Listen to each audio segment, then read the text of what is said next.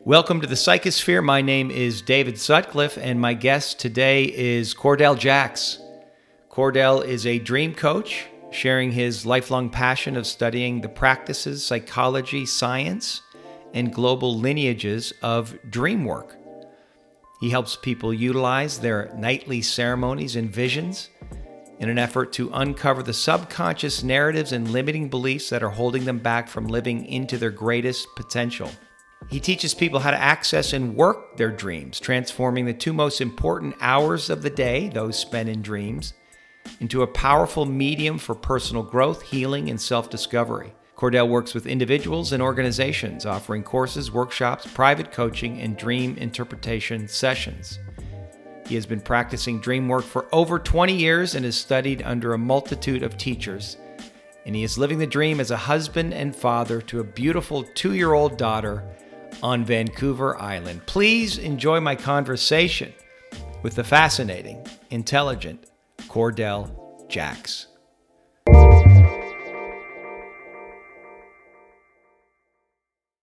You in LA today? No, man, I just moved to Austin. Oh, hey, congratulations. I'm in Austin, Texas. Yeah, I got here 3 weeks ago. I don't have any furniture yet. It's arriving apparently, I don't know, soon, I hope. So I've been in this furnitureless house for 3 weeks camping out. Very zen. It's very zen, yeah. You're in Vancouver Island. I'm on Vancouver Island now, not too far from where we met. Yes. Well, where did we meet? We met, did I meet you at the isolation or it was that, right? The Dieta. Are you open to talking about that? Totally.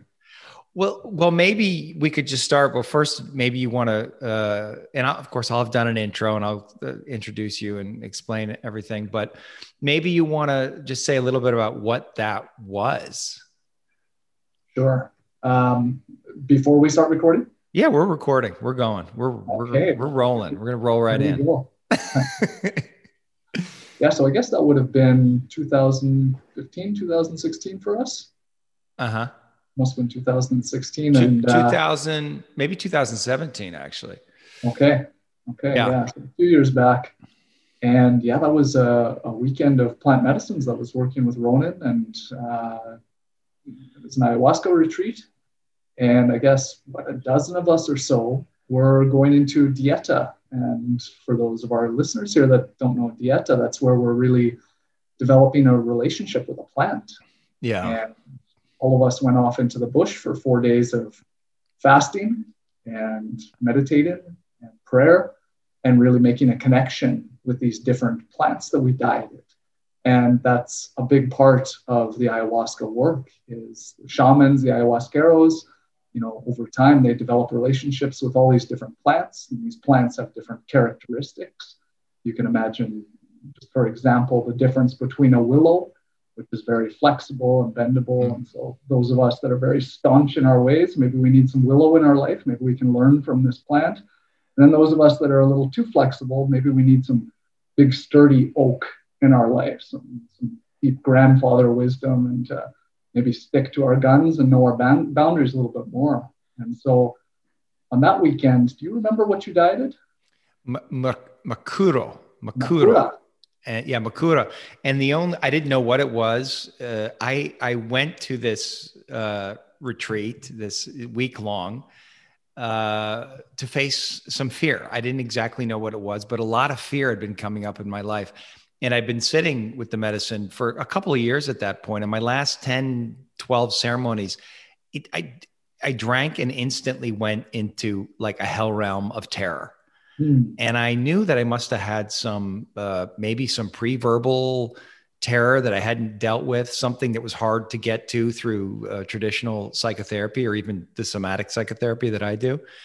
And so I was going to this retreat specifically. It's like, okay, I want to face whatever this fear is. I want to feel this fear. I want to come out the other side. And so when they were talking about all the different plants, all I heard was, this one is for fear. And I was like, I'll take that one. That's the one. That's all I really remember.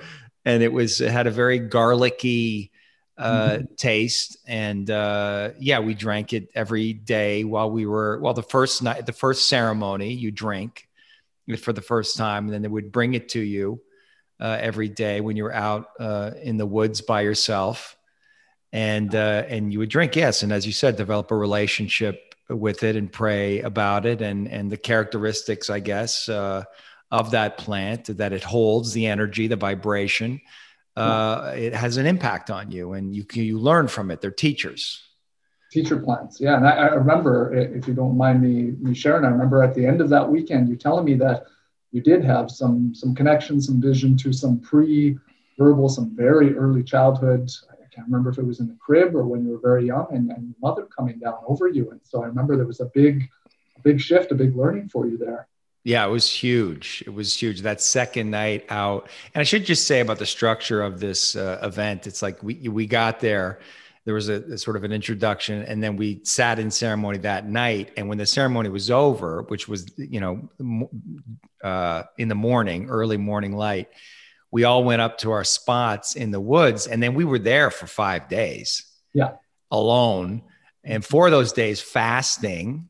On the 5th day, we got a little soup and porridge in the morning, soup at night. And then we sat on the 5th night, and then again on the 6th night.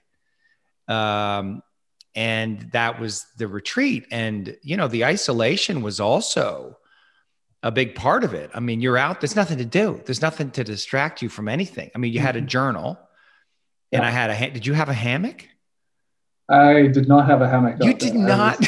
Sitting in the mud. Oh my God. Meditating. And that was my first diet as well. Uh-huh. Yeah, you've got nothing to do but sit with your thoughts. And that can be a scary thing for many people. It was scary for me. How was it for you? It was fantastic. I dieted a plant, Chitic sanango, which is a plant indigenous to Central and South America. And I had gone in, doing a lot of research, going, okay, this is the plant I want to diet, not Chitic sanango. There was other plants in my mind. And then the maestro said, this was his master teacher plant. This is the plant he dieted 40 times. And there was something that was seeded, incepted in me. I was like, oh, well, I want that. Whether it was right. or whatever it was, well, if it's good enough for him, then this is his teacher plant. I want to learn. And I think that curiosity was important. I think, not knowing what I was getting into, really not knowing what I was getting into. I remember at the end of closing the ceremonies, and they're going, okay, well, what's the restrictions getting out of this?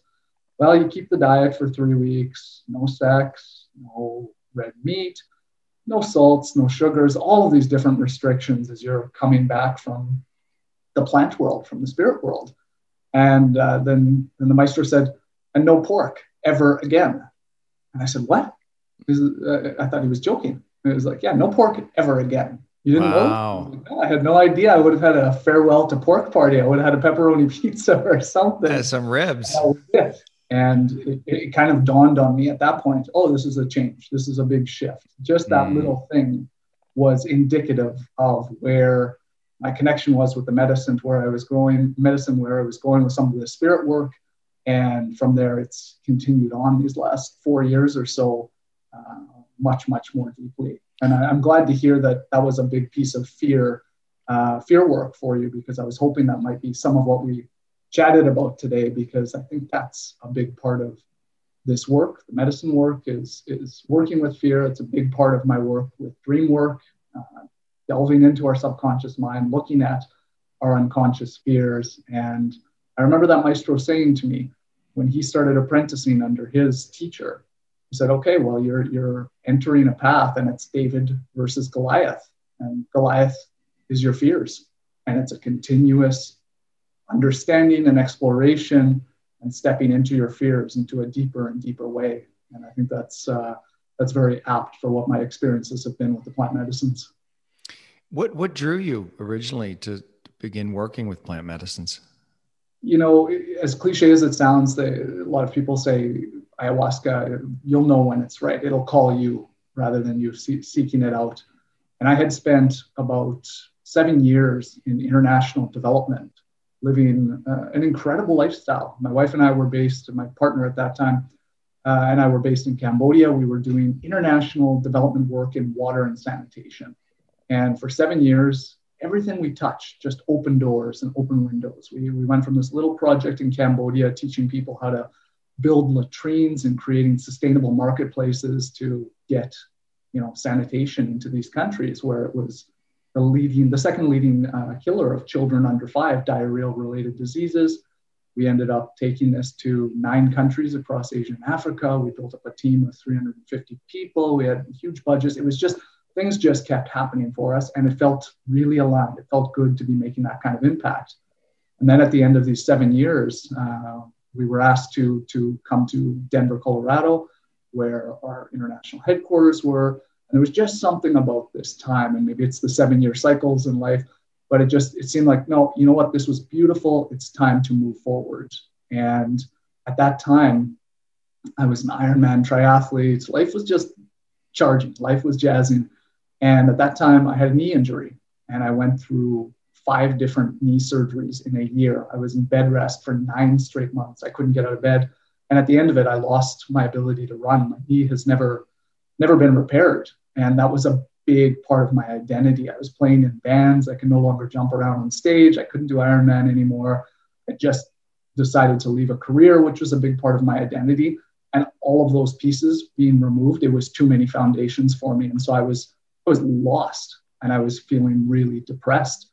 And after this last surgery, I was back in Canada at my parents' place recovering, and I was watching a documentary on ayahuasca. I'd heard of ayahuasca before, and it was this documentary with Dr. Gabor Mate, trauma specialist. And I was fascinated by the work that he was doing with ayahuasca and how he was treating patients in Vancouver's downtown east side, a big heroin den. And essentially a couple of weeks later, my wife and I started a year-long sabbatical. We were down in Cabo San Lucas for some surfing and met a woman who was part of our crew. I'd never met her before, and I was telling her about this documentary. And she said, "Oh, well, that's my father, Dr. Mate. If you're interested in working with the practitioners that he's been working with for years, they're having ceremonies here in Mexico in a couple of weeks. I'll put you in contact." And that just seemed like a serendipitous opening. Right. And so my wife and I made a beeline down to the ceremonies. And from that point forward, we always talk about it as BA and AA, before ayahuasca, life before ayahuasca, and AA after ayahuasca. And we spent 2 weeks down there. It changed our life so tremendously. It really helped me come to grips with this new identity I was trying to create for myself, all these pieces of loss and grief that I was dealing with. And I think ultimately, more so than any of that personal work that I was doing, there was something about it which just restored this sense of awe, this sense of mystery in the universe that had been lost to me for some time. I became a very rational, business-oriented, linear thinking person. And when my first night with the medicine, I was just going, holy cow, there's a whole lot more out there than I had given credit to. And that sense of awe just opened my curiosity again. And so it was like a new life, a whole new opening to start exploring and getting curious about life again. Yeah, I had a similar experience the first time I sat with ayahuasca. It began the process of me rediscovering God, whatever that may mean. I don't know. I'm not even sure what that means, but the great mystery, the unknown, whatever is bigger than us, and that there's an intelligence. I mean, that's the thing that most stayed with me after the first time. Like, oh, there is an intelligence here that it is giving me access to, and another realms beyond and beyond that I can't even comprehend, but it just shows you. And I felt the way a lot of people feel is that is more real than the real world. Like, that's what's actually real. This is the illusion. Yeah. And trying to integrate that into your life is not an easy thing, but you can't forget it. Like, that's, exactly like BA and AA. Exactly. Yeah. Right. It set me on a path for sure. Have you continued working with the medicine? Well, yeah, since that time, right after that, an amazing story. Um, while I was up there in the isolation, I got a message, a very clear message, which was you need to leave the place that you are currently living. I had this great loft in Venice, 5-minute walk to the beach. It's just cool. And Venice was like the hippest spot in LA at the time. And it just said, you got to leave this spot. And so I was like, okay. And it felt right. And when it was over, literally that day, I made the call and gave my notice. And then I came back to my place. I had 30 days to get out. And I didn't know where I was going to live. And I started looking online for places. And I said, you know what? I don't want to, I'm going to trust that something's going to come. And then a friend of mine, he'd been down in Peru working with this guy that I sort of knew. I'd sat with a couple of times. And I thought he was just incredible. And we had this real connection. His name was Tete Shapibo, Shapibo Maestro, right? And this guy tells me, oh, well, Tete's looking for a roommate. Mm. And I knew immediately, like, okay, here we go. So I moved in with Tete. So yes, as my medicine work continued, I lived 2 years with the Shapibo Maestro. So I had the real pleasure and opportunity, to Friday night. He's like on Wednesdays, like, hey, I got some new medicine. I want to test it out. Do you want to sit Friday? And just me and him in the back little medicine room would just sit, and having those kind of really casual ceremonies where it was such a privilege. So I had so many powerful experiences, and he's very committed, very deep guy, a brilliant musician. So yeah, I've continued on lately, less so in the last year.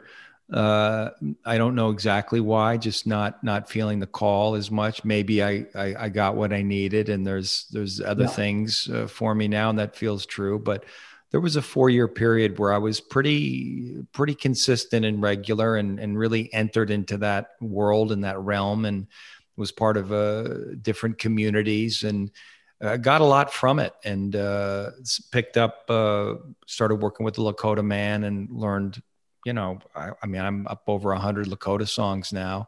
Wow. And so it's completely changed my life. It's changed the nature of the work that I do. I'm a core energetics practitioner, somatic psychotherapist, and it's added a whole other layer. And part of the work is figuring out how to integrate all of that knowledge and information into the work that I'm doing.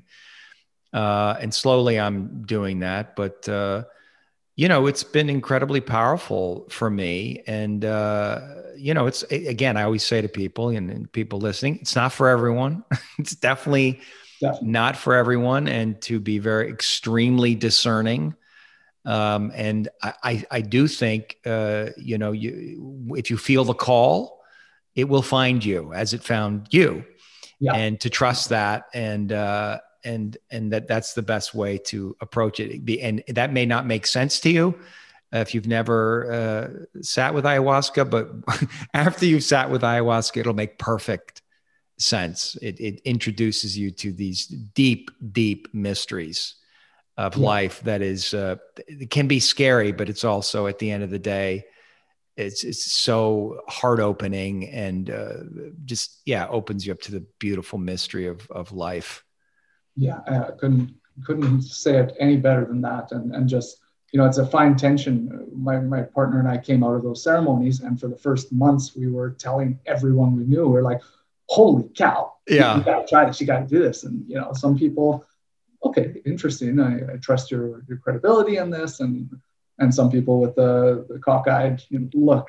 And it was, soon after that, we were kind of realizing, we got to trust that this will come. If people want to know, they'll ask about it, and if it's right for them, that'll come to them. But it's not ours to put out there, nor should it be. And as much as it sounds, you and I speaking about this, a little woo-woo in terms of, you just got to know, you got to trust, you got to see. Those are some big leaps of faith for some people to just assume or to take on. But again, if it calls, you'll know. Did you grow up in a household or in an environment where this kind of woo-woo, as you say, like were, were you guys open to that, or was something completely different? Completely different. I grew up in I grew up in Winnipeg, Manitoba, Canada. So from those American listeners of ours that don't know, it's just above North America, flat plains, 6, 7 months of freezing cold winter. It's winter peg for many people. It was a traditional business family, no religion, nothing spiritual in our family whatsoever. I did end up going on a football scholarship to a Jesuit boys high school, and that was my first opening. And it wasn't a great opening for me, Jesuit Catholic priests, some interest, but as a non-Catholic, treated as a bit of an outsider. But it was an open place to study world religions and spirituality, and so that was kind of my first tastes of anything of the such. And then, it wasn't until this that, you said the word God, that word had never entered my vocabulary before. And it's a word that I am continuously processing and digging into and trying to understand. But all of a sudden, something about creation started entering my vernacular. And since then, it's been the most exciting, the most beautiful journey of exploration of what is omnipotence, what is ever-presence, what is creation, what is all of this. Having a 2-year-old daughter now, understanding a little bit more or from a different angle, the act of creation has just been a beautiful way to put that into practice and reality. What does it mean to create? What does it mean to have this idea, notion of who we are, what this big mystery is around us? And again, there's something important, I think, about the word mystery, because with mystery, you stand back and question. You get your question-making faculties going. Again, that curiosity, that awe. What is awe but reverence and fear?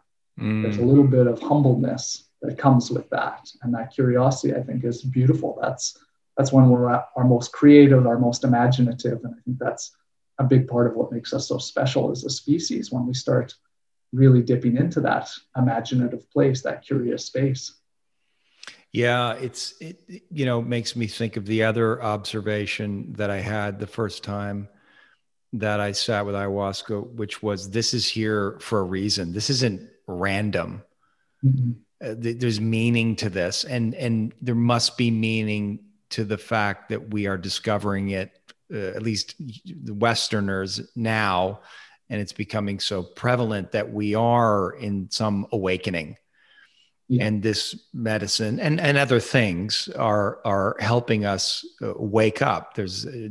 For whatever reason, we are being asked to evolve in our consciousness, and we're doing that in all kinds of different ways: spiritual, technological, financial. I mean, I would argue that Bitcoin is a kind of evolution of the financial system. There's so much going on; it's happened so quickly.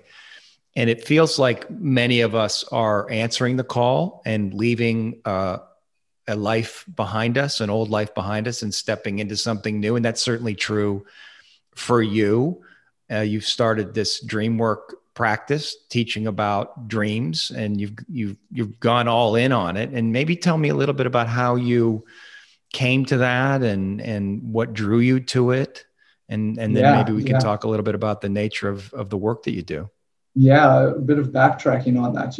Working with ayahuasca is a lot for me. And my experience has been working with these visions, taking this entheogenic plant medicine, having these altered state experiences, having these visions, things that I can't explain for the best of my abilities after all of these years, but really starting to trust these visions, really starting to see how these visions come to teach me, to heal, to show me wider narratives, better narratives for my life. And it was a couple of years ago, I was living in Vancouver, and I went into some ceremonies to dig into some trauma that I had when I was 11 years old. And just to say a piece about that, when I was 11, my family, they lost a big national company that they were running. It went bankrupt completely unexpectedly. We moved homes. My dad got sick trying to save the company for 4 years. He did everything he could to save this. And then For 4 years, he was in a psych ward. He ended up getting healed through electric shock therapy after they tried experimental pharmaceuticals on him. Wow. And finally shocked him out of it. And during that time, as an 11-year-old to a 15-year-old, there was just a lot of insecurities, instabilities. And I started to, with the work of the medicine and therapy and other modalities as well, start to see how that really was installed some core limiting beliefs in my life, some insecurities. And so as I started working with that, I really prepared to go into a weekend of ceremonies, 3 nights of just, okay, I'm just going to sit with all of those emotions from when I was 11. And for 3 nights straight, all I got was this download of, hey, you know those dream work practices you've been studying for 20 years? You got to start sharing them. And I was like, okay, this is my mind trying to escape, trying to not feel all of those hard emotions, trying to do anything it can to not go into this. And, I'd been working with the medicine for years. I kind of thought, okay, well, one night, that's fine. I'm going back into it with double resolve tonight. Next night, just visions and downloads of, hey, the lucid dreaming, the dream interpretation, all these practices, it's time to start sharing that. 3 nights, I got out of that and I said, I don't know what's going on here. I don't know what to do with this. Then about 6 months later, I had a dream. I had a big, profound, the most healing experience of my life. And it was me with my inner child, my 11-year-old self. I was somewhat lucid in the dream. And I was able to just see this crying, scared, terrified little boy, hold him and just say, hey, none of this is your fault. Everything's going to be okay. You are loved. And I just held it and cried with this little boy. As I held him, we just dissolved into each other and I woke up. And in that moment, it was the most transformative moment of my life.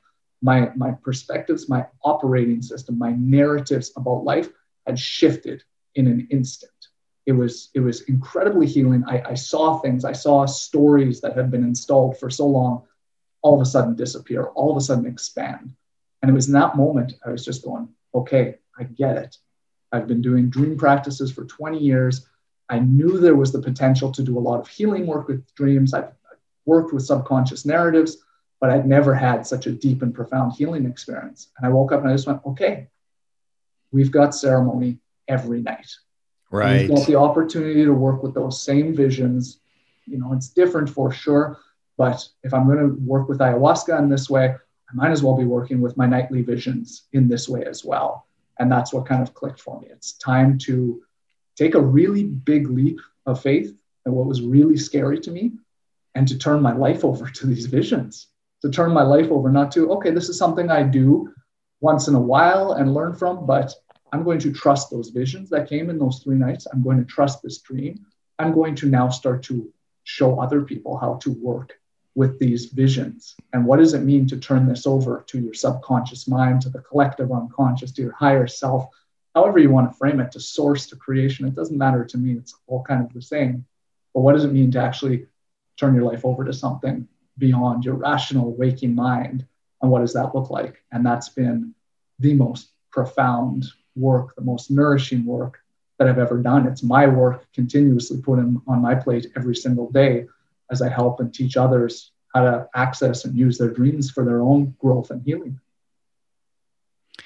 That's amazing. That's an amazing story. And just the act of surrender. Like you had this incredibly powerful, transformative experience through a dream. And then you had all this prompting from these ceremonies. Yeah. I can imagine why you would begin to trust that and go into it. Obviously, the call is there and you're answering it. Nevertheless, to say, I'm going to surrender to the information, to the call that I get from my dreams, the visions that I get, I'm going to follow that, releasing your rational mind. Yeah. But I think that's what's happening. I mean, somebody else might say, I give my life over to God, or you give it to God, you follow, you trust, you surrender. I mean, this is an idea that is expressed in a lot of different ways. And it's the thing that I feel like that I struggle with the most, right? It's like, I want to surrender. I know that's the right thing to do, but it's fucking terrifying. It's like, I'm going to give my life, and I do it. You know what I mean? I'm here in Austin. Why am I in Austin? Because I had a bunch of I asked God for signs and I got a bunch of signs. I'm like, all right, I guess I'm going to Austin. And I got here. I fucking freaked out. I had like 3 of the most difficult nights of my life, just terror. And, you know, I took a little mushroom. I took quite a big mushroom actually. And I went to a float tank. You ever done that? That's a thing. I have. Oh my God. And I just let myself feel all the terror. And it was not pleasant, but you know, it was just old story, right? Totally. Like old, and I'm, you know, trying to step into something new and all of that. But this act of surrender, of giving over I just find it so interesting. And it's so profound, and trusting the wisdom of our dreams. Yeah. I mean, what are dreams? Like you've probably gone through all these questions, but what are they? Yeah. So we know a lot about dreams. We've learned in the last century or two that dreams help us with emotional processing. Dreams help us with consolidating memories. Dreams help us with threat rehearsal, things that we might want to prepare ourselves for. We've learned a lot. There's a lot of good academic study and research. And despite all of the scientific and research advancements we've made, you ask any sleep laboratory, any technician, any researcher, we have no clue still. That's a small piece of this. Now, dreams, this kind of opens up a can of worms, but a lot of people from Freud and the Jung and the psychological movement, you know, dreams are aspects of our subconscious mind. Dreams are the bubblings of these subconscious narratives, these limiting beliefs, these undertones and stories that we tell ourselves that truly dictate most of our behaviors, most of our attitudes, and most of our life. They're the projections at night of seeing these things. You know, our prefrontal cortex, our CEO brain, our editor, our critic, our rational mind is shut down in sleep. And so when that guard is down, all these things get to pop up and present themselves to us. And so there's a lot of my belief and many others in the dream world that this is your inner guidance system. Yeah. Whether it's your subconscious mind or, you know, the innate wisdom in our epigenetics and DNA of 4.5 billion years, we've figured out throughout all of our lineage how to survive in the world, how to survive in social interaction. And this inner guidance system is projecting all of these stories that we've created, all of these limiting beliefs for us to mine, for us to look at. And really when dreams come up, a big part of my belief is that when dreams come up, they're emotionally charged. They can stir in us emotions. And if you've ever had a nightmare, you know this very, very well, the emotional charge. Well, just like the ayahuasca ceremonies that we've been in, you know, that group that we sat together with, it's funny, they use a lot of Gabor Mate's compassionate inquiry. They use a lot of integration approaches, you know, bringing the best of South America and the best of Western psychology together. And it's always interesting. It's always kind of funny because when the practitioners are doing this integration work, they always say, I don't really care what you saw. I want to know what it triggered. How did it make you feel? And that's true of our dreams as well. There's all these different symbols and metaphors and similes that come up.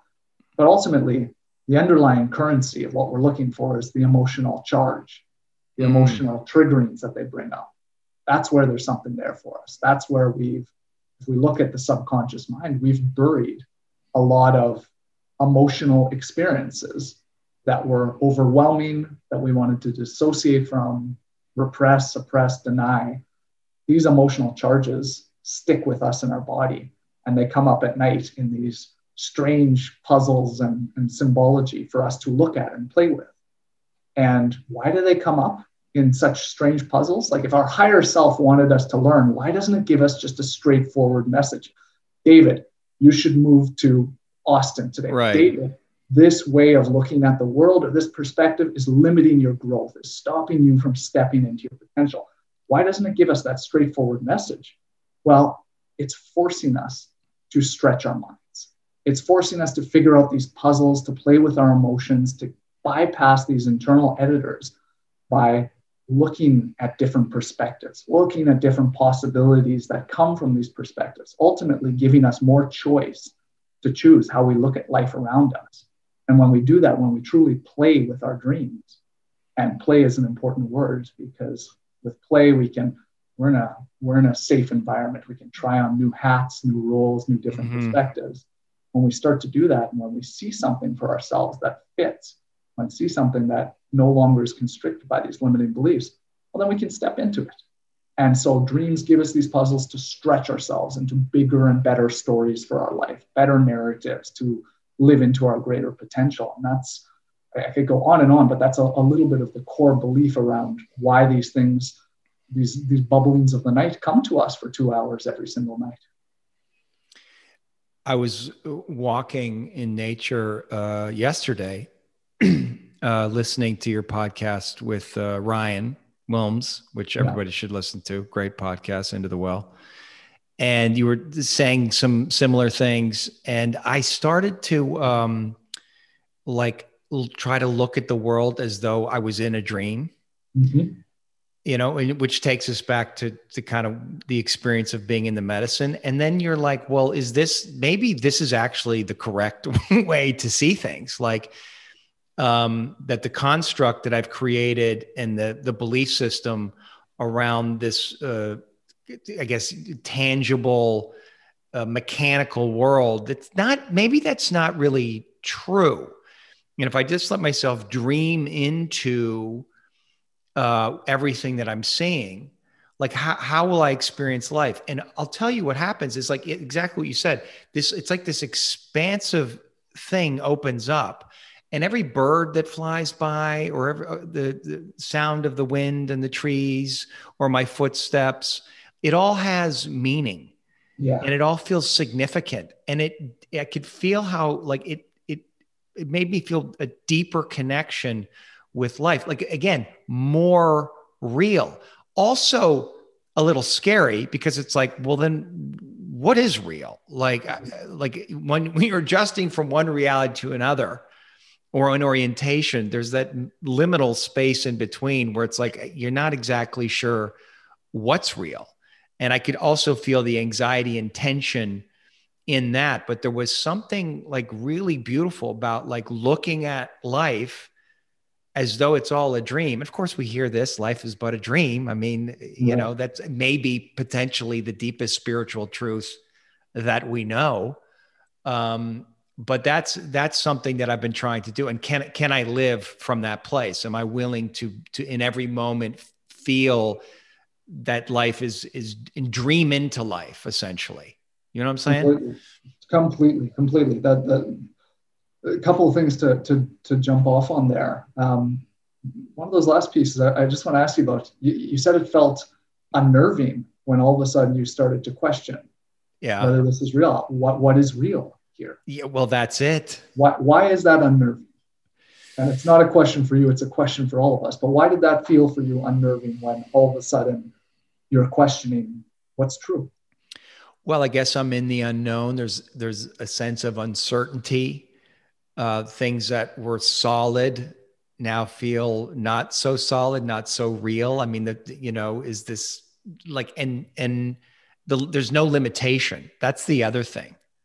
Like, it doesn't feel like I'm constricted by like what's right in front of me. It's like, I mean, I don't even know how to articulate it exactly, but it's like you feel the expansiveness of the universe and everything that's beyond, and you to feel yourself in that. It's a little, I mean, I've felt myself in that, and in some way you have to, or I say, speak for me, it's forced me to confront the void. It's like, but when I go through the void, right, and feel into that, what I perceive, my mind at least perceives as this emptiness, loneliness, nothingness, it almost spits me out. And then I'm like, oh no, I'm connected to everything. I am everything. There is only one thing, and I'm an expression of that. and here I am, and oh, I can create anything. And God wants that for me. God is like, please just create everything that wants to come through you. And then you look around at the cities that we've created in the civilization, and even the quote unquote bad stuff that we've done all suddenly starts to feel like beautiful. Like it's just this incredible, like, what have we created? It's just magnificent. And you get to this place that's beyond right and wrong. It just, there's an isness, and to sit in that space just feels incredibly gratifying. So that's what happened to me while I was listening to you talk on the podcast. Yeah. It's very deep, very deep.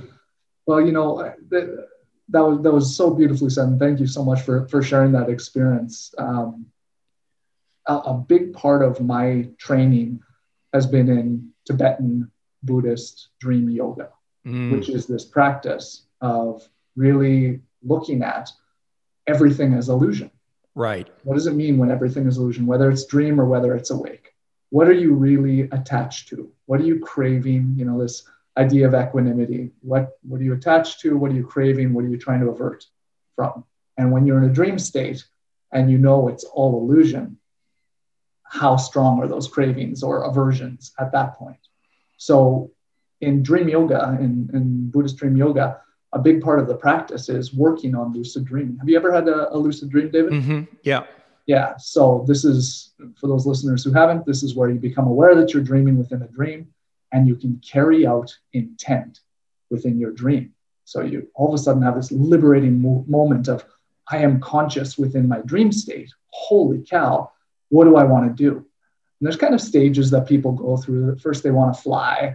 They want to frolic. They want to fuck. They want to do whatever they can, unbridled, because it's a limitless space. Truly, your imagination is your only limitation. And when you're in this space, what does that mean to know that it's all illusion, to know that you are limitless? What does it feel like to truly be lucid? And what is that feeling, just as you were walking through the forest yesterday, to all of a sudden act as if waking reality around you was a dream?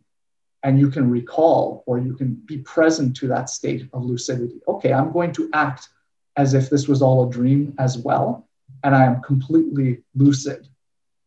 What do I want to do? Yeah. And that's an incredibly empowering state. That is you living into your creatorship as best as you can. If you're in a lucid dream and you really start practicing, okay, I don't want to be David anymore. I want to be two Davids. I want to be my friend so-and-so. I want to be Buffalo, roaming across the plains. I want to be planet Earth. I want to be the universe. I want to just be awareness. You start to transcend the limits of your waking lifestyle. And with that, there's just this inherent, where can I go? What do I want to do? What can I create in this space? And the practice of lucid dreaming, as much as that can provide incredible experiences, incredible emotional charges that you can bring into your waking life, it's a bi-directional practice, meaning, great, have lucid dreams, but as well, to do that, a lot of the practices act as if you were lucid now.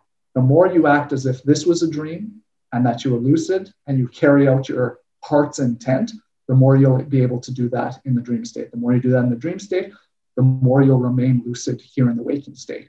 And that's ultimately the goal of these practices, is to bring conscious awareness, full presence to every moment, and act as if you were lucid continuously. When you're lucid, you don't want to go unconscious. You don't want to fall back into a dream where you're just a witness, where you're not carrying things through. You don't want to fall back into life as just a witness or a victim or just part of someone else's story going on. You want to remind yourself, I can be consciously aware now. Now, what do I want to do with this brief time in life or this brief time in the dream? And I think that's a big part of this practice. Empowerment.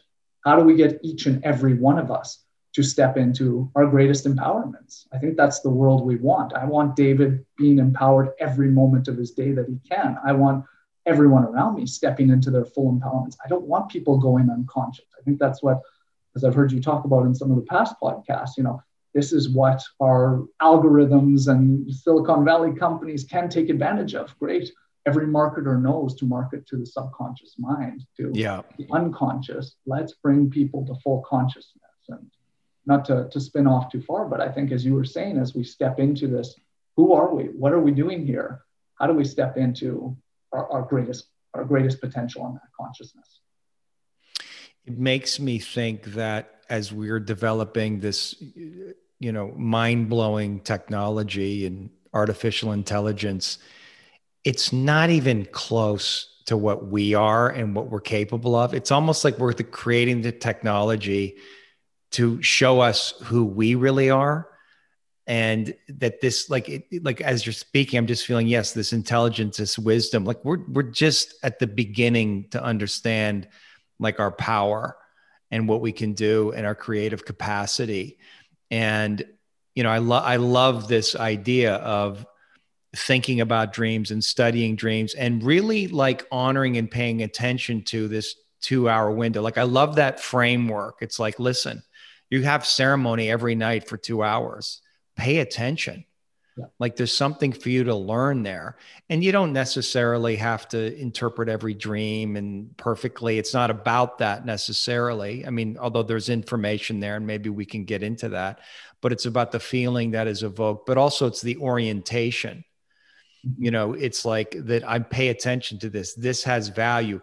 This is what you want to talk about technology. How about the technology that is my dream? Yeah. Exactly. And what that's trying to show me and the intelligence and information that is in there. And if I can let that guide me, it opens up a whole new world of possibilities and wonder. Completely. I couldn't agree more. With all of these big, crazy existential challenges that we're facing in life, corporatism, environmental destruction, trauma, you name it. We've got some big, big issues, and we're more aware of them than we've ever been throughout human history. There's something that I think is with the psychedelic renaissance that's happening.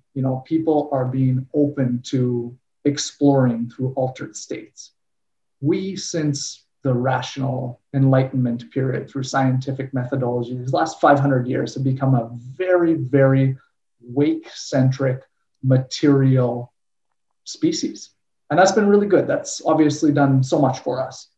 And it's also led us to just repress, or not repress, but just forget that we're also this whole other aspect of our lives. A lot of dreaming kind of went underground. As much as dreaming has been important to most societies, most lineages, most cultures around the world since the beginning of time, hasn't really been that important for us in Western democratic, enlightened Western world in this last little while. And that's completely dissociating from an important aspect of who we are. Every single day for 2 hours, you are in this altered state of consciousness. You are a multi-conscious being. Embrace that. Embrace that we get to switch between these consciousnesses. They talk about polyphasic societies, these societies that appreciate knowledge that is derived from any state, waking state, dreaming state, trance, psychedelic use, wherever knowledge is derived. I mean, you talk about the Lakota people, the sun dance, the vision for the sun dance, one of their biggest, most important ceremonies comes from vision. Many of the traditions have come from dream and vision. We're not really that open to it, at least societally or culturally, even though Larry Page, a big part of Google, came to him from dream, downloading the entire World Wide Web and the hyperlinks. You look at so many different, the periodic table of elements, so many different innovations that have dramatically affected our species, our civilization, have come from dream. Why aren't we honoring this? Why aren't we teaching our children? Just as important as it is at the dinner table, hey, what did you do today? Why not at that same table, at the breakfast table? What did you dream about last night? What emotions were stirred for you? What experiences were had? Those are incredibly important. Those were real. And it's one of the biggest disservices I think we do. And it starts at a very young age. Children who have nightmares, don't worry, that wasn't real. It's just a dream. Well, if you just came from a breakup, let's say, and I said, don't worry, that was just a relationship. It's just, it's whatever. I'm completely overlooking the emotional experience you're having. How do we honor that? How do we honor every aspect of our innate human abilities, including dreaming, and bring that into our overall knowledge, our overall awareness? How do we acknowledge that we are a multi-conscious species. And I think going back to all those existential questions and risks, our materialism has come to a breaking point. How do we become a little less material by honoring that less material aspect of ourself, that other, spiritual or consciousness aspect that might have ripple effects in how we present ourselves in our 16 hours of waking life every day? You've probably heard that quote from the Talmud, a dream unexamined is like a letter unopened. Yeah, it's beautiful. Which I love. And maybe, for people who are listening, who are curious about how to work with their dreams, is there do you want to say a little bit about, what you teach or an approach for a beginner, for them to start thinking about and working with their dreams? Yeah, I would love to. So the first piece that I teach any student is how to recall your dreams. And many people don't have recall. They're not remembering their dreams every single night. Why is that? Well, our dreams, our dream recall, I kind of look at it like a muscle. If we haven't been nurtured in our society to honor that and to say, these are important, we should value this, well, then we kind of just don't work with it. We haven't worked with our dreams. Our dream recall muscle has atrophied. So I get them to do some exercises really quickly. And most everyone can start to recall their dreams with greater and greater frequency, just with a few simple practices pretty quickly. A lot of that is journaling. Just catch your dreams in the morning before they slip from memory. Mm-hmm. Set some intentions before bed. It's shockingly similar to the ceremonies-based ayahuasca. Set some intentions, set some mental architecture up in your psyche, and it will open up as you go to this altered state. So first is recall. Start remembering your dreams. If you can't remember your dreams, you can't do anything with them. Once you start remembering your dreams, okay, now what's coming? What starts to come for you? What is the symbology? How do we start to look at the architecture of dreams? And if everything is a projection of you in some way in your dreams, if it's all coming from within you, then what does that symbol say about you? What is that character? Even though you may not have ever seen this person before, why is the dream architecting that character and that symbol? And I believe everything in every dream is architected perfectly. There's no random just firings of the mind that put these things in. If you take the time and know how to read the symbology and read the universe in your dreams, you start to get insights and perspectives and ideas from all sorts of it. So I teach people then, what's the architecture and how do you start looking at these different aspects? As well, there's a mindset, which is, again, this playful mindset. How do you go about it with some excitement? How do you go to bed every night going, oh boy, where am I going to explore tonight? What's this going to be? How do I, as you sit, having drank the ayahuasca, all right, how do I get centered and prepare for what's about to come? How do you go to bed? Not thinking about your day, not thinking about what you need to do tomorrow. Get open and present so that you're ready to be receptive to the visions that come at night. Then as you start playing with the visions, as you start to look at interpretation, first of all, I want to say, I believe, I'm a member of the International Association for the Study of Dreams. And our first charter in the Ethics and Confidentiality Agreement is no one can interpret your dreams but you. Anyone who says, oh, I can interpret your dreams, there are people who have skills that can open your dreams up and help you. They can help you ask better questions of yourself, but no one can tell you what your dreams mean except you. Why is that? Well, a dog comes up in your dream, David, and a dog comes up in my dream. You could say, well, archetypally, all dogs are man's best friend, a symbol of love. Well, that might not be the case for you if you've been bitten by dogs and you have a traumatic response to dogs, whereas I might have 100 dogs in my backyard and love them. So no one can tell you what your dreams mean until you start to play with them. When you get into that, although I should say other people can ask you questions, which open up greater perspectives, which open up greater choice for you. Once you start to play with that, you really start to play with the emotions as well. As I said, emotions are the underlying currency. As you start to look at associations and symbology and all these unconscious projections, what is that triggering you? Where are you finding those similar triggers or those similar emotional responses in waking life? How might this dream be related to how you were responding in waking life when those emotional triggers are set off? How might it be showing you some alternative perspectives, some alternative responses you can have the next time those triggers come up? And as you start to see these different perspectives, as you start to learn from your dreams, then it's not just passively, okay, let's see what comes. you start intention setting, you start incubating dreams. What are the big questions that David is trying to ask himself about life right now? Am I dealing with fear? Great.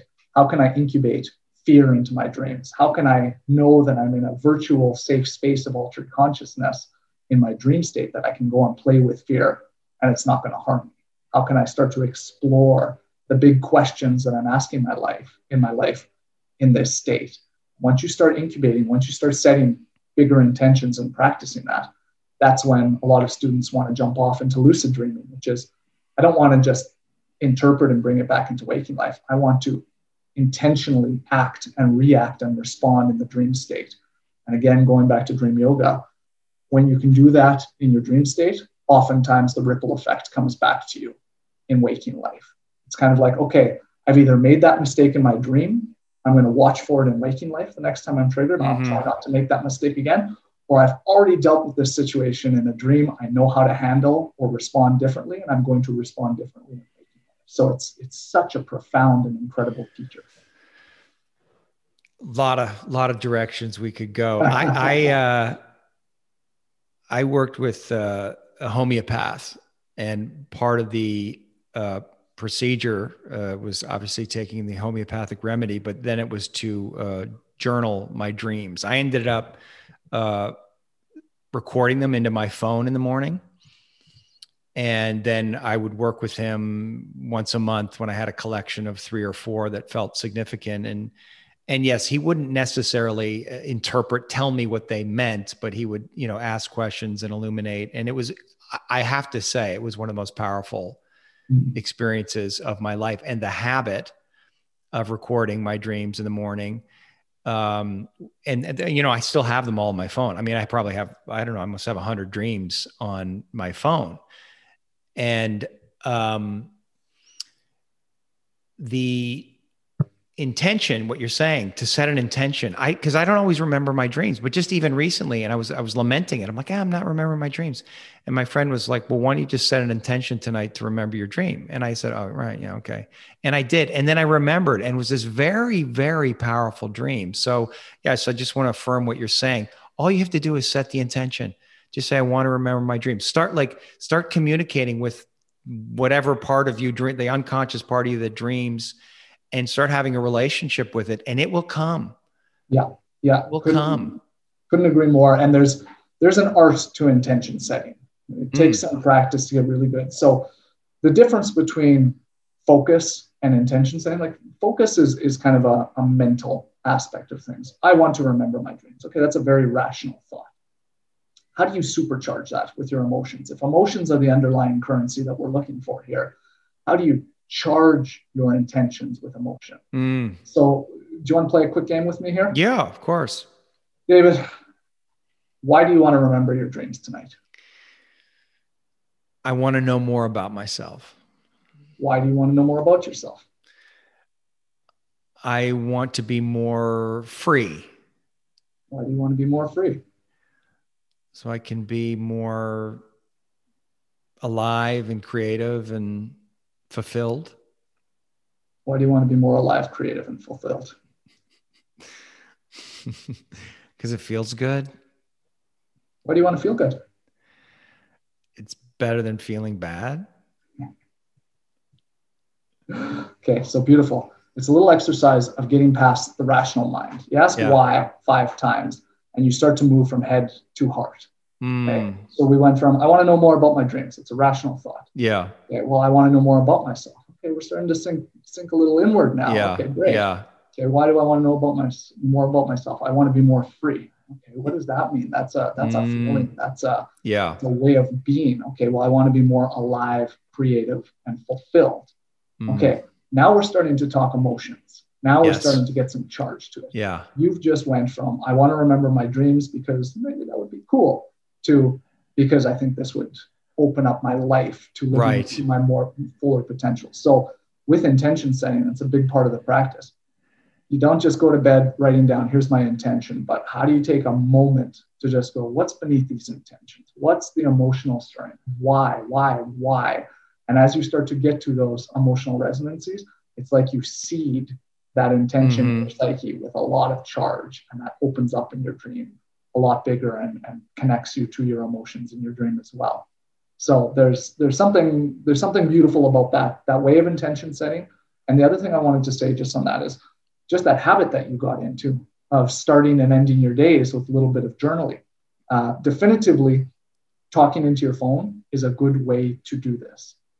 I always recommend, though, if you're going to do speech, find speech to text process so that you can get them written down. Why is that? Because much like an ayahuasca ceremony, but much like a weekend of ceremonies, sometimes you're given a vision on night one. You're like, what the hell was that? I have no idea what to do with it. And on night two, okay, there's another vision. I still don't get it. That has nothing to do with anything else I saw. And then on your final night, night three, the medicine ties a thread between these disparate visions and shows you something profound and complex and something you needed to work through to get to that grander vision. When you start to work with a dream journal, if you'll review on a monthly basis, you'll start to see meta themes and patterns that show up that may not show up on any single night. You may say, oh, wow, 80% of my dreams were anxiety inducing. 60% of my dreams had this shadowy character that came up.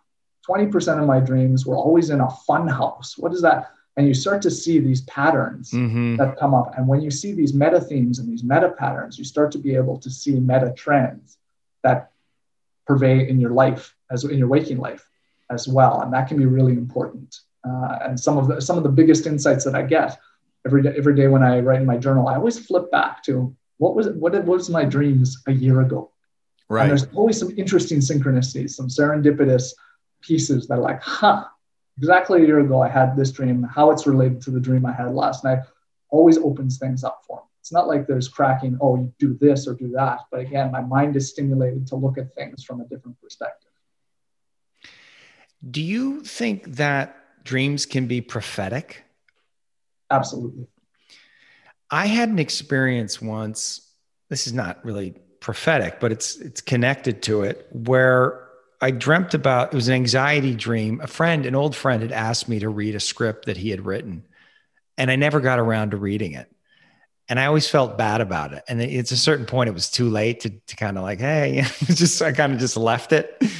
And then I had a dream about the anxiety and feeling bad about it. And then the next day he called me and he said, hey, did you ever read that script? I said, no. Sorry, it's funny. I had a dream about it last night. I always felt bad about not reading it. He said, oh, because I was just thinking about it, like maybe producing it. And would you want to do it? This is back when I was an actor. And it was completely freaked me out, but it's like, again, it's like, we're talking about one aspect of it, but now you're talking about, I don't know, telekinesis. I don't know how you want to describe it, but the collective unconscious where everything is connected. And maybe he'd been thinking about that and we're somehow connected in some plane of existence. And that impacts the dream that I have completely, which also makes me think like, and I'd love to get your perspective on this as well. I always feel like sometimes our dreams or our anxieties they belong to us individually, but they're also collective. I mean, how can what we're going through right now, all the insanity in the world right now, there's a collective anxiety, and that's got to be manifesting in our dreams. Completely. Well, we see that even in COVID. There's a woman named Deirdre Barrett who works at Harvard Medical School, and she's been studying COVID dreams, a big database. Go online and see it and see how many people are dreaming about COVID and how that's manifesting in their dreams. We've seen that. We've actually studied that going into World War II. Carl Jung had big prophetic dreams of seeing all of Western Europe, the mountains being covered in blood. He didn't know what to do with this until the war broke out. And he was like, okay, this was showing me what's coming. So definitively, I think there's an aspect of prophecy that comes in dreams. And that's one of the pieces that as well I teach, and which is, I think, super, super important, which is honoring your dreams. You have someone that comes in your dream that you haven't thought about for 20 years. Send them a email, a Facebook Messenger note, or whatever the next day saying, hey, long time, no love lost. You were in a dream. Hope you're well. It doesn't have to be anything more than that, but just honor the dream by sending something out. You'll be shocked at how often that person will be like, wow, I've been thinking about you. Wow. I wanted to talk to you about this, and something opens up in your world. When you start to honor and read the signs, both of waking life and in dreaming life, you start to see synchronicity. Again, a young term. How do you see these different aspects starting to tie together? How can they show you more than just what we, our personal viewpoints and perspectives might show us? So that's an incredibly important aspect of this. And I kind of feel like students that have been working with me for some time, they're starting to just create a conversation between their daytime and their nighttime. It's just now one big conversation. And so they see things in dreams, they watch for them.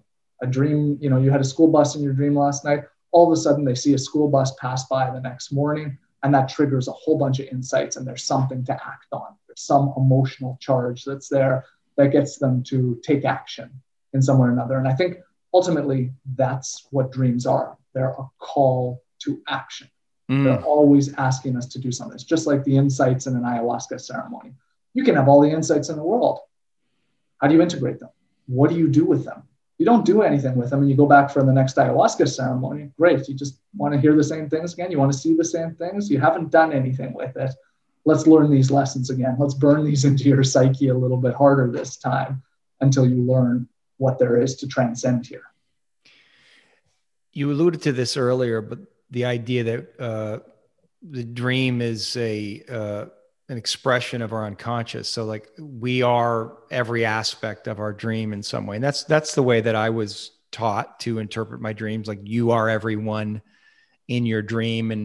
And one of the practices that I would do would be to write a journal from other characters' perspective in the dream and to see what they had to say or what they had to teach me. And now what I've started doing, it's like, well, going back to life is just a dream.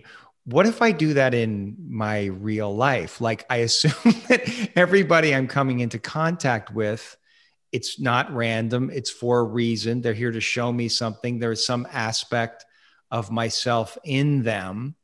And again, it forces you, it brings you into presence. Yeah. Forces you, you're not necessarily going to be you're going to be less reactive. Because if I'm seeing you as some aspect of myself that I'm having a conversation with, it completely changes the dynamic. And it also creates a whole different level of intimacy. And I've been trying to play with that. Again, it's a completely different orientation to life, but it makes, I don't know, there's something that I'm really enjoying about like, just like life is magic. Life is magic. And there's a lot that you said there to unpack. From a dream yoga perspective, we have to watch. It's very important to go into it and start to look at, okay, the universe is teaching me. Everything is curriculum here, dream or waking life. How do I look at it? How do I look at that person? Are they a projection of some aspect of myself I haven't integrated or haven't fully processed? Projection can come waking life or dreaming life, of course.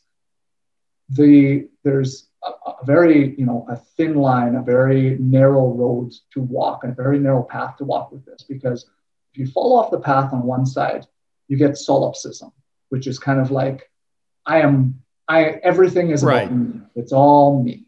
And that can be important. That frame, this is all curriculum for me, can stir you into learning. This is the matrix around you. This is is your simulation data. All of it is for you. And that can be a perspective that can help, as long as it doesn't deteriorate to egocentrism that it's all me. It's all about me. The other side of that path is constructivism, which is, I've manifested everything here.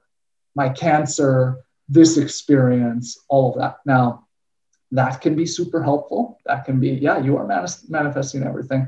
And just like in any dream, there's otherness going on. There is some aspects beyond you that you're not either ready to incorporate, that aren't to be incorporated.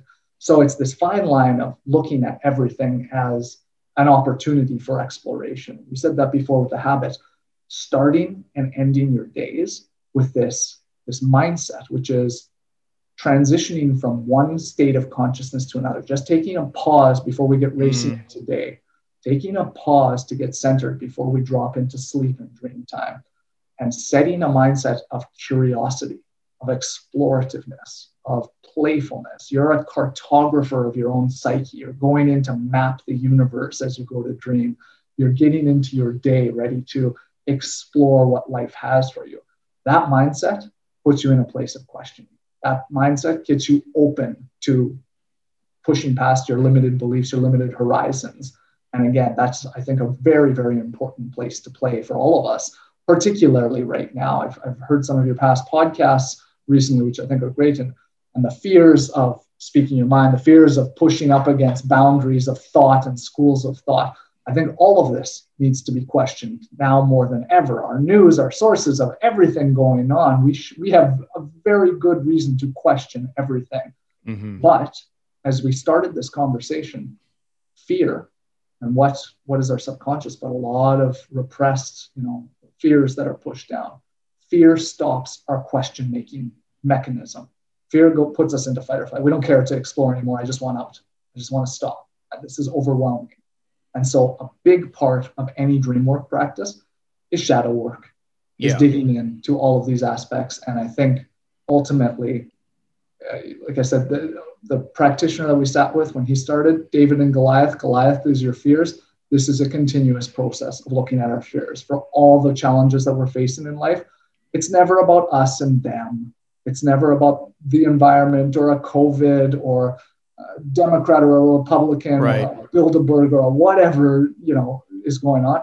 It's all about our fears. It's always been all about our fears. And so how do we get in touch with that? How do we come into right relationship with our fear? Because fear is ultimately an emotion. We can't escape our fears. We shouldn't escape our fears, just as we shouldn't escape our grief or our joy.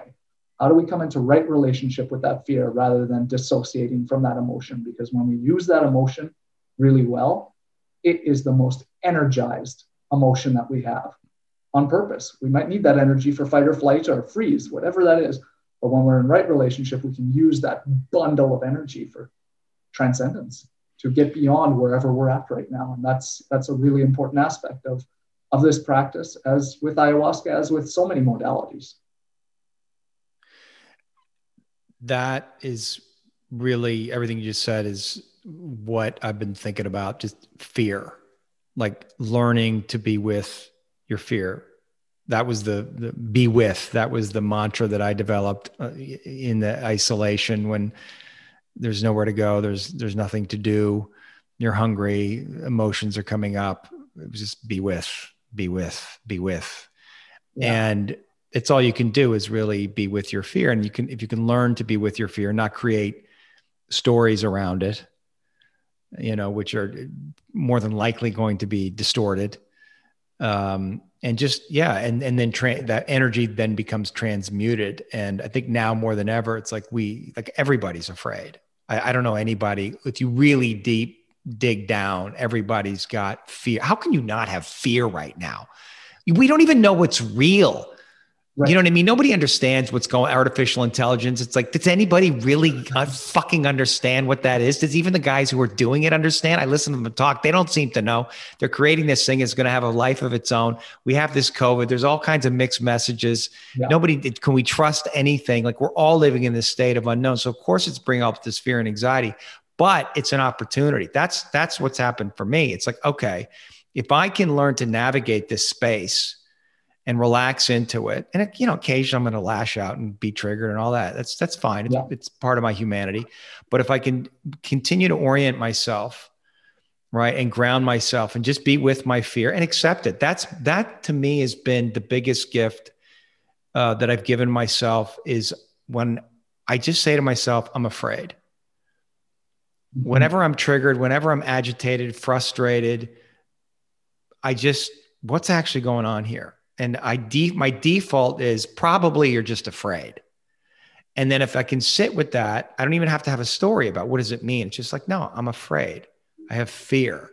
and then just be with that fear and don't act out from that place or draw conclusions about it or feed into the narrative, whatever side you're on, just to learn to be with it. And I feel like if we can teach more and more people to do that, right, and get out of the narratives, get out of the story, that's where the transcendence comes, because it once you learn to be with your fear, there's nowhere else to go. It takes you right to God.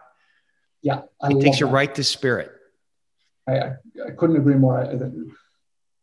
Fear is what limits all of our abilities to experience our emotions. And our emotions are everything. Like I said, this dream work is all about emotional work as well. Our emotions are humanity's full capacity to experience life. It's not thinking about things, it's feeling into things. And our fear stops us from feeling our full grief, feeling our full joy. Oh, I shouldn't feel this good. There's lots of other things that I should. Fear stops us, limits our love. Fear is the thing, that's the withholder of us fully opening our emotional bandwidth and spectrum, which is, I think, a big piece of all of this work. If I can learn to love bigger, grieve more, be more empathetic, connect, well, where does that get us? And that's all coming into right relationship with fear. We need fear. It's an important emotion. I don't want to ever get rid of it. I need that. You talked about walking through the forest. I was listening to your podcast yesterday, walking through the forest behind my house. I stopped at one point. I'm listening to another book called Letting Go, The Pathway to Surrender by David Hawkins. It's a fantastic book, all about our emotions. And it's all getting into fear. And I'm really sitting there, I'm processing my experiences with fear. Just like you said about your ayahuasca ceremonies, my last year has just been fear. I'm really coming into relationship with it. So I'm listening to this podcast, I'm feeling my fear. And all of a sudden I look up and I swear to you, I am 4 feet away from the biggest black bear I have ever seen in my life. And instead of feeling fear, I paused. But as soon as I saw it, I'm like, I don't feel afraid. I was so deep in my fear in that moment. This feels less fearful. I was deep into existential fear of not existing and, nothingness. And all of a sudden this bear is there. And in that moment, I was able to just appreciate it, like, wow, I may never be this close to a bear again. I'm just going to take this moment and just appreciate it. And without the fear, that moment became something so much more. Slowly backed away, took my steps away, but it was just this resonation afterwards of like, look at, when you're in right relationship with fear, how much more opens up to you. There's nothing more you could have done. You did the right things. You stopped, you paused, you backed up. But what a beautiful manifestation and lesson and curriculum there of just, okay, I took you to a deep, deep, deep, deep place of fear. So when this other fear came up, you didn't lose your mind. You didn't run. You didn't do something foolish. You experienced this present moment of being with a bear for what was probably a once in a lifetime thing. And I have to share one other piece, which is I just heard a comedian, there's a funny guy named John Steinberg, and he's a Canadian guy. And he's like, lots of other societies, they'll lick a toad and that'll be a psychedelic experience. Like, I think we actually have lots of psychedelic animals in Canada. We've just never tried licking them. He's like, if you ever get that close to a bear, try licking it, see what happens. So anyways, all of that to just speak to, I think this is part of our big work with all of these issues we're facing, not understanding reality. What is all of this? Is this a simulation? Is this whatever it is? How do we work with fear? Because if there was ever an end game of the human experiment, the human experience, what would that look like? And for me, that's the highest frequency. That's love. That's getting past the blocks of fear to fully express ourselves, to fully feel ourselves. And so ayahuasca, dream work, energetics, all of these pieces, I think, are important tools for us in our toolkit to deal with this, our most important emotion. Cordell Jacks, thank you.